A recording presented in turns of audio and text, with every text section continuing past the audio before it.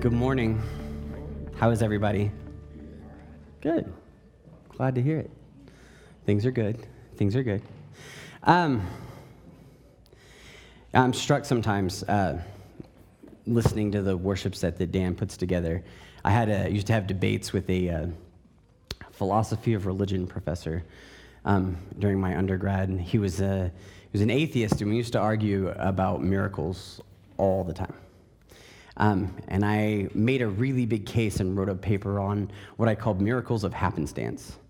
They're those miracles that seem like miracles only to us because of the circumstance that we're in. And I'll tell you, we do talk about the sermon, and of course Dan will put together songs and scriptures that have to go along with the main theme of the sermon, but we don't talk about them in depth.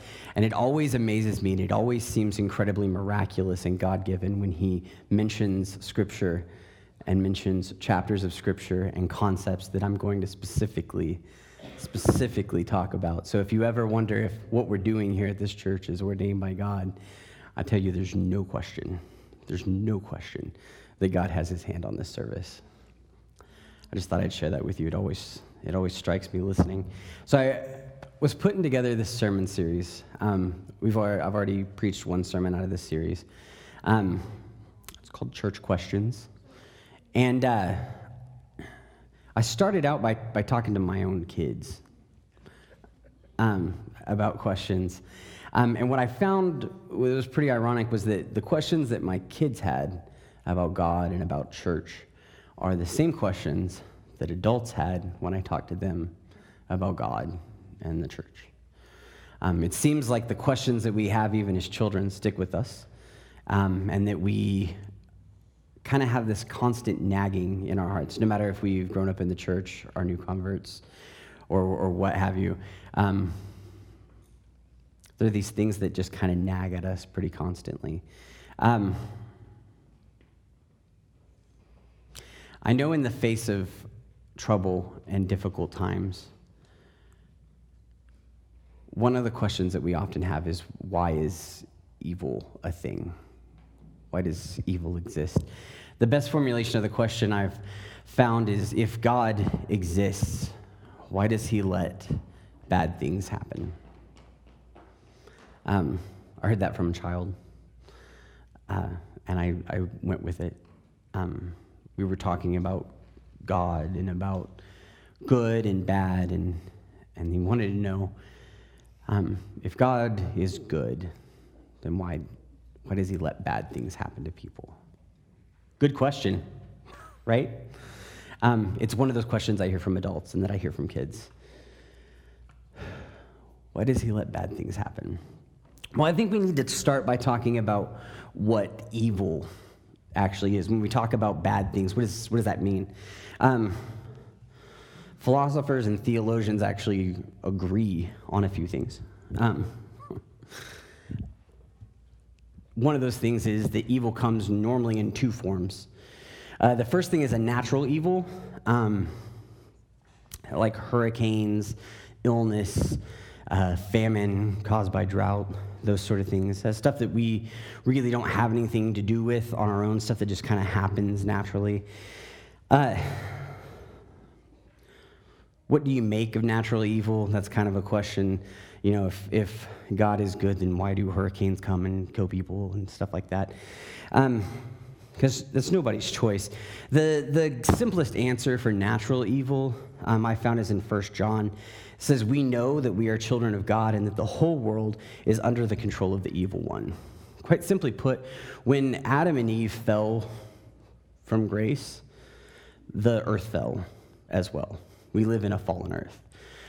Bad things happen on the planet because there's evil on the planet now. One of the simplest illustrations I found comes from Genesis. God's warning Adam about what's going to happen now that they're in trouble. And one of those things is that he's now going to have to till and to work and toil over the earth, which leads us to believe that before the fall, plants, vegetation, all of that just grew out of the ground. No fertilization, no weeding. If you've ever had a garden, weeds are pretty much evil, right? If you've ever had to fight against that.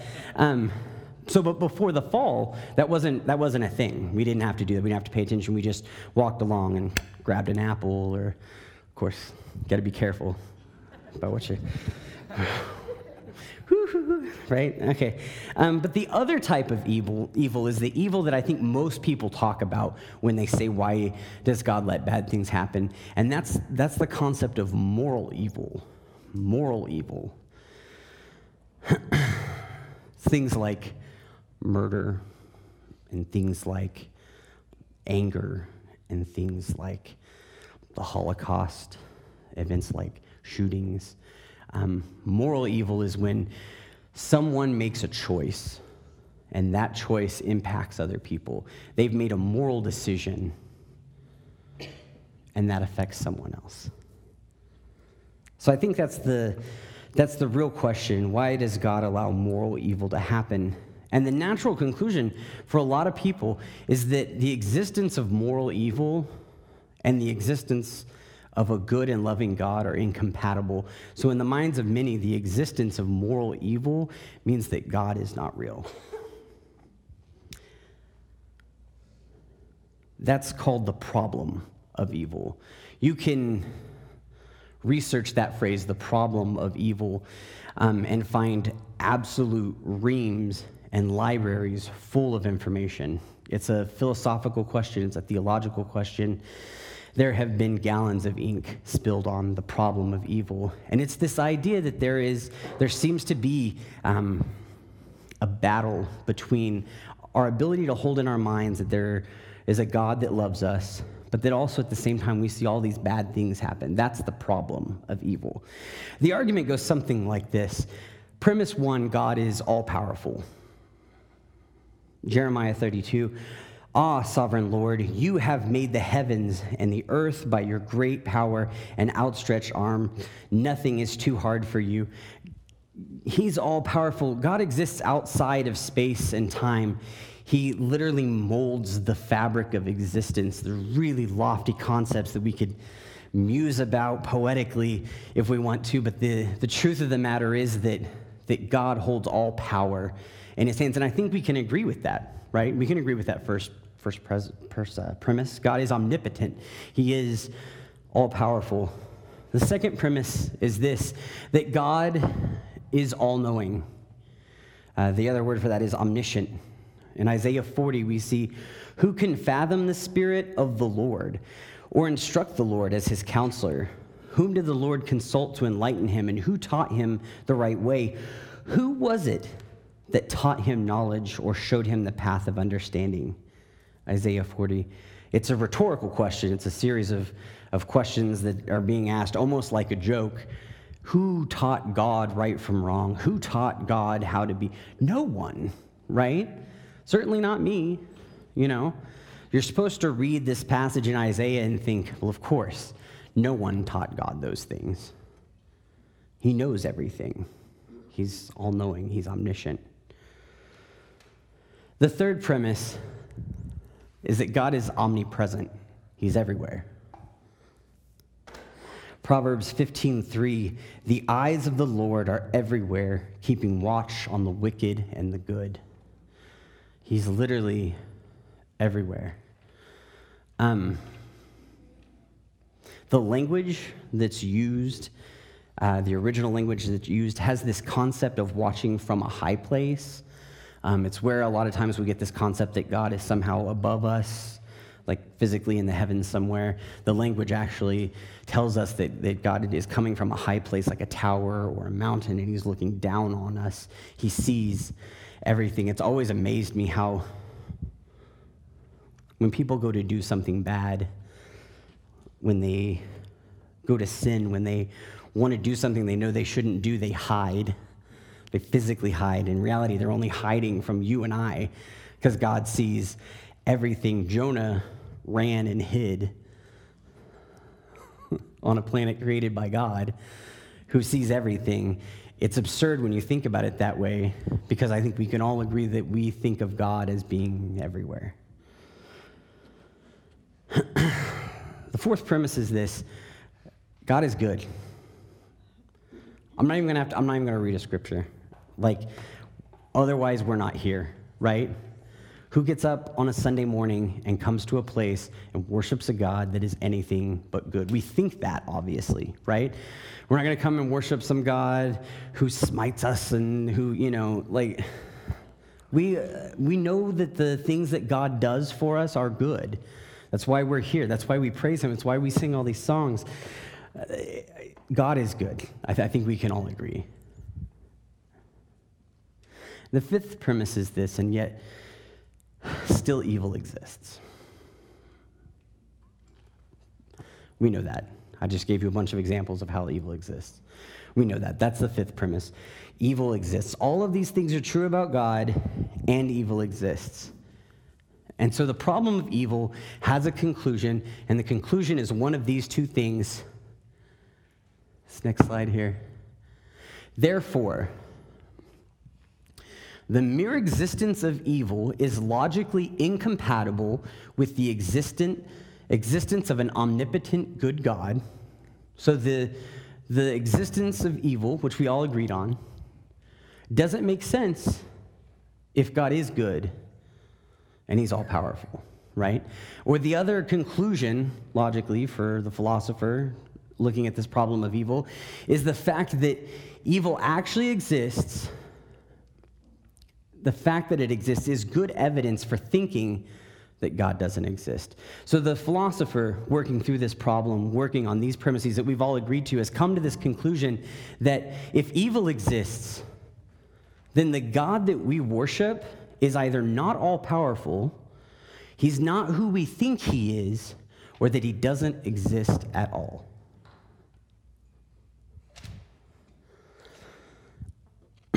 A lot of people know my story, that I started out pre-law, poli-sci, wanted to be a lawyer. And then I answered a several-year-old calling from God to go into the ministry. But what a lot of people don't know is that instead of finishing in poli-sci, what I had actually done my first 2 years in was philosophy. And that was really tough because philosophy relies on logic.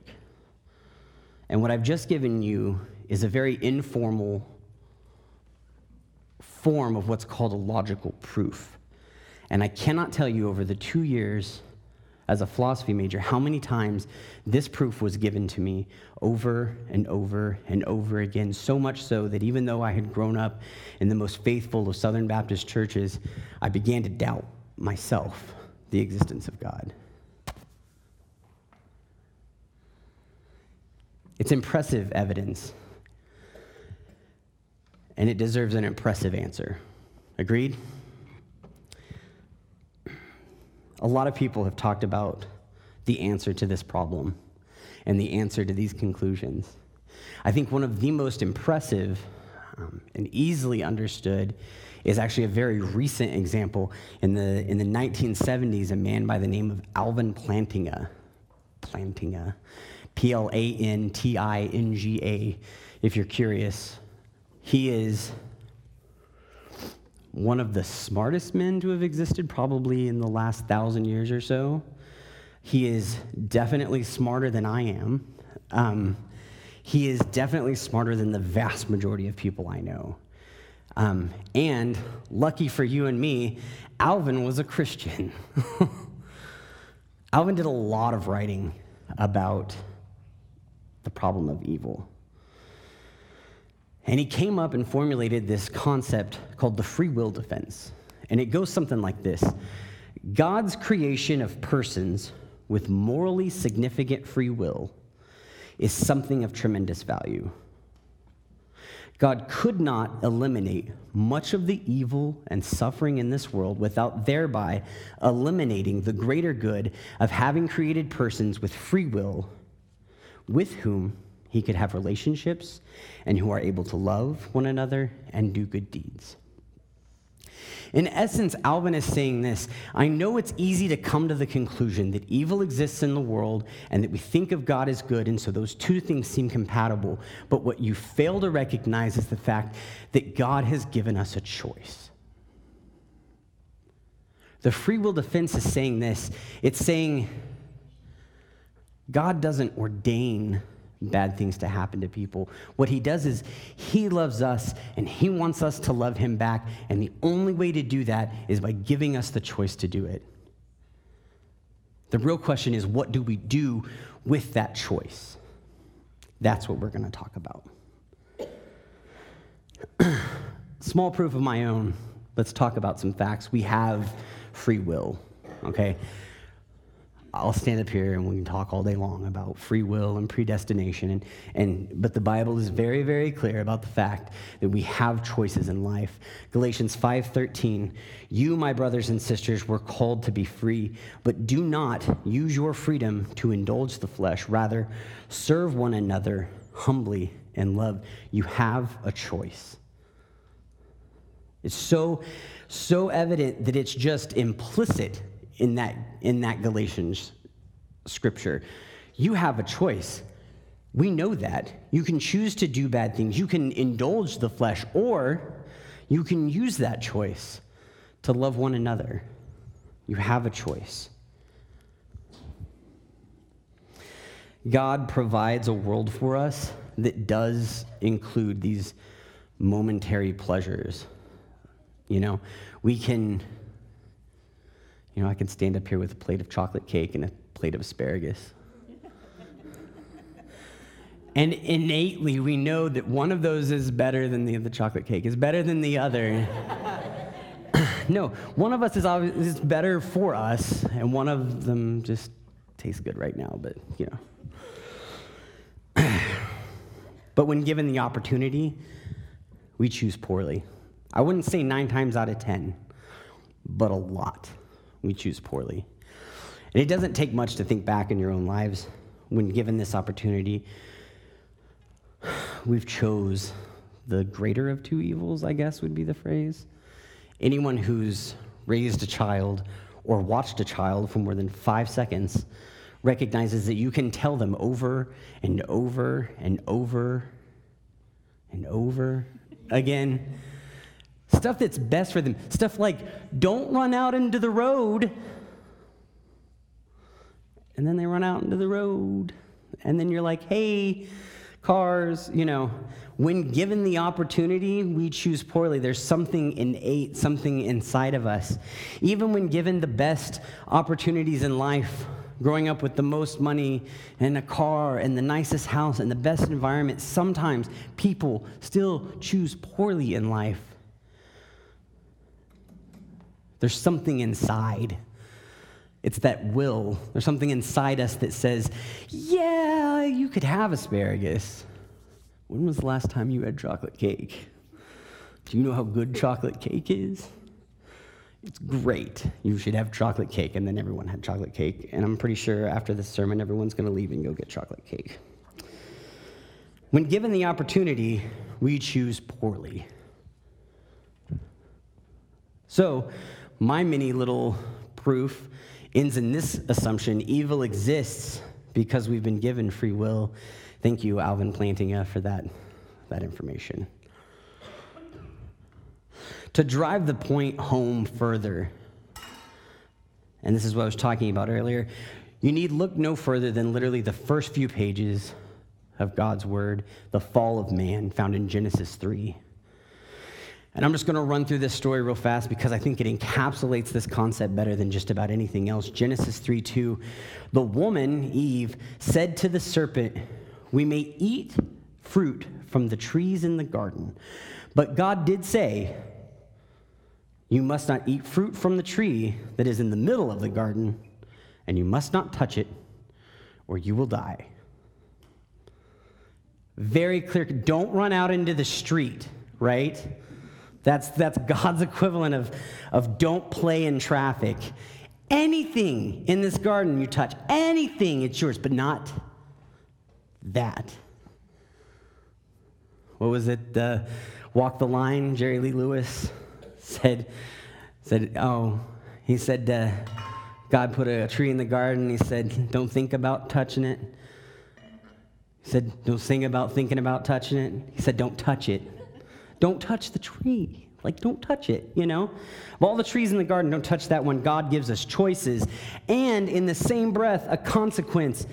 The best consequence, most clear-cut, black and white, don't touch it or you die. Not don't touch it or you're grounded. Don't touch it or you're dead. Genesis 3:6.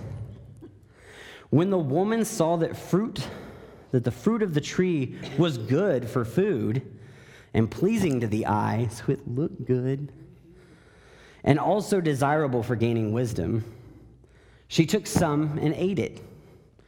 She also gave some to her husband who was with her, and he ate it. Okay. God says, don't touch a tree. And the next thing we do as people is walk up to it and go, God, that looks good. I think I'll have some. Like literally within a minute of explaining this, don't touch the tree or you die, Adam and Eve go, I'll have some of that. Genesis 3:13. Then the Lord God said to man, what is this you've done? The woman said, the serpent deceived me and I ate. I didn't do it. It wasn't me. Our fifth child, not me. You know, who did it? Not me. When I catch him, he's in trouble. She blames the serpent, right? God eventually curses the serpent. But what he does next is address Adam and Eve. Because they're the ones really in trouble. They're the ones that made the choice, right? Verses 22 through 23. And the Lord God said, the man has now become like one of us, knowing good and evil. He must not be allowed to reach out his hand and take also from the tree of life and eat and live forever. So the Lord God banished him from the Garden of Eden to work the ground from which he had been taken. Folks, there's no better argument for free will than the very existence of evil. And by evil, I mean those choices that we make that are against God. God gives us, in the beginning, very clear and very present instructions with very clear and very present consequences. And just because the fruit looked good, we broke his law. You see, Satan has both knowledge and eternal life. He was with the hosts of heaven. He lives as long as any other angel lives. But we see how that turned out for him, right? We see what this concept of having both knowledge and long life can do to someone. It's corrupting. That's why God cast us out. He loves his creation, you know. That's why we were pushed out of the garden. It was for our own good. Yeah, we're punished. Yeah, we suffer, we toil, we deal with disease and pain, and yes, eventually death. But we don't suffer the same fate that Satan suffers by having to live with this knowledge and being cursed for eternity. I think the important thing to take from this is the fact that in the end, when we struggle with why these things happen to us, we feel like God has abandoned us. And the truth of the matter is that God doesn't abandon us, we abandon God. In these times, in these struggles with Adam and Eve, he didn't just kick them out because he could, or because he wanted to, or because he was mean. It's because ultimately they turned their back on him. Bad things happen because when given the opportunity, we choose poorly. And I talk to people when I write these sermons specifically, because that's the whole point of this series, is to answer these questions that people have. And the one rebut that I hear constantly, but James, but couldn't he have just Couldn't he have just said, like, no one chooses bad things? Couldn't he have just made it to where we don't choose evil? Is that free will? If I put an earpiece in your ear and you wake up every morning and I say, okay, now get out of bed, go put on your red shirt, kiss your wife on the cheek, eat the eggs and the toast, pat your kids on the head, get in your car and go, is that a life at all? No, you want to get up and you want to wear the red shirt because you like the red shirt, you know? And you want to eat the eggs and the bacon. I guess it's bacon now. Eat the eggs because that's, that's better. You want to eat the eggs and the bacon or the toast because that's nourishing to your body and it's what you like to eat. And when you kiss your husband or your wife on the cheek, you don't want to do it because someone is telling you to do it in your ear or because someone's forcing you to do it. It's not love if it's not a choice.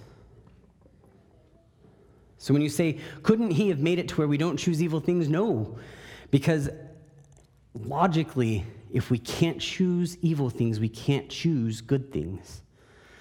If we can't choose evil, then we can't choose love. Here's the good news. Romans 6:18. You've been set free from sin and have become slaves to righteousness. We do trade one master for another. We talk about this concept of Christian freedom all the time. Ultimately, the scripture does tell us, yeah, you are trading one for another. We live our lives, even after salvation, under this constant burden of temptation to sin and to choose poorly and to choose evil. And when given the choice, a lot of times we still choose to sin. But when we choose to follow Christ, we choose the best master possible. Because he chooses right every time. What a master to have, to know that every single time he's going to do the best thing for you and the best thing for those around you. One of the many things that's special about God, we talked about the fact that he's everywhere, that he's all-knowing, that he's all-powerful. One thing in particular is that there is this quality about him that allows not only him to consistently turn from evil, but it's so powerful, it allows us to turn from evil every single time. It's an intangible, indescribable quality that makes God good. It's the fact that he is good. Don't let that pass you by. When I say he is good, I don't mean that like James is a pastor. Yeah, I am. I write sermons. I look at study plans. We have meetings. I get up here some Sundays and I preach. I am a pastor. It does not, however, consume the entirety of who I am. Sometimes I'm a father. I have another job, right? So when I say sometimes I am this, we know that that's not all encompassing, right? But when I say God is good, I mean he is the source. He's the wellspring. There is literally no good in existence in the universe that does not come from him. When I say God is good, he's the very embodiment of everything that is good. Guys, it's about choices. If we choose him, we can't choose wrong. This is just the truth of the matter. He's the only good thing in a world full of bad choices. Listen, we can get up every morning. I know a lot of the people in this church. I know your daily lives. I know where you live. I know where some of you work. And we have very similar lives. So I know the choices that you're faced with every single day. Because I face those choices every single day. And the choice is this. Do I get up and I give my wife a cursory peck on the cheek and tell her, see you later, I'll see you at lunch, see you at 5, whatever? And do I pat my kids on the head and say, be good for your mom? I'm thinking about work, and I go and I get in my car, and I don't say hi to the neighbors, and I drive to my office, and I sit in my workspace or my office or my cubicle, and I just do my job, and I don't talk to people, and I watch the clock, and I wait for it to roll around, and I get back in my car, I go back to my home, I don't say anything to anyone else, I get back in the house, I make sure my chores are done, make sure food's on the table, put the kids to bed, and sit down and watch an hour of Netflix. Those are all choices that we can make. I know because those are the same choices that I can make every day. This isn't admonishment for you. This is a reminder for me. Do I do that, or do I get up and I roll over and I tell my wife, I love you so much, and I'm so thankful that God put you in my life. And I go downstairs and I see my kids, and I don't see them as a burden or something to take care of. I see them as a gift from God, every single last one of them. And I go and I get in a car that I'm so thankful for because God has put that in my life. And I've been given the ability to buy a car, and I can go to a job that I have. And not everyone's been blessed with a job. And I have an amazing job that pays for my family. And I have vacation time. And I can interact with people. And these interactions with people, they can bear fruit. And then I can get back in my car and be so excited to get back and see my family because they're a blessing. And I spend my time doing things like shepherding and teaching my children and making meals that nourish their bodies and spending time in God's word and doing things like writing this sermon. I can do all of those things because it's a choice. Without Christ, 9 times out of 10, we choose poorly. And out of those poor choices comes absolute evil.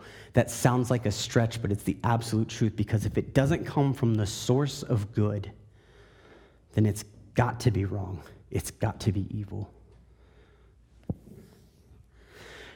Church, we know we have a choice. We see them every single day. My advice to you, not some long application or some journal that you need to keep or an exercise that you need to do or a set of scripture readings. My application to you and my advice to you this morning is simply this. You know you have a choice. Choose wisely.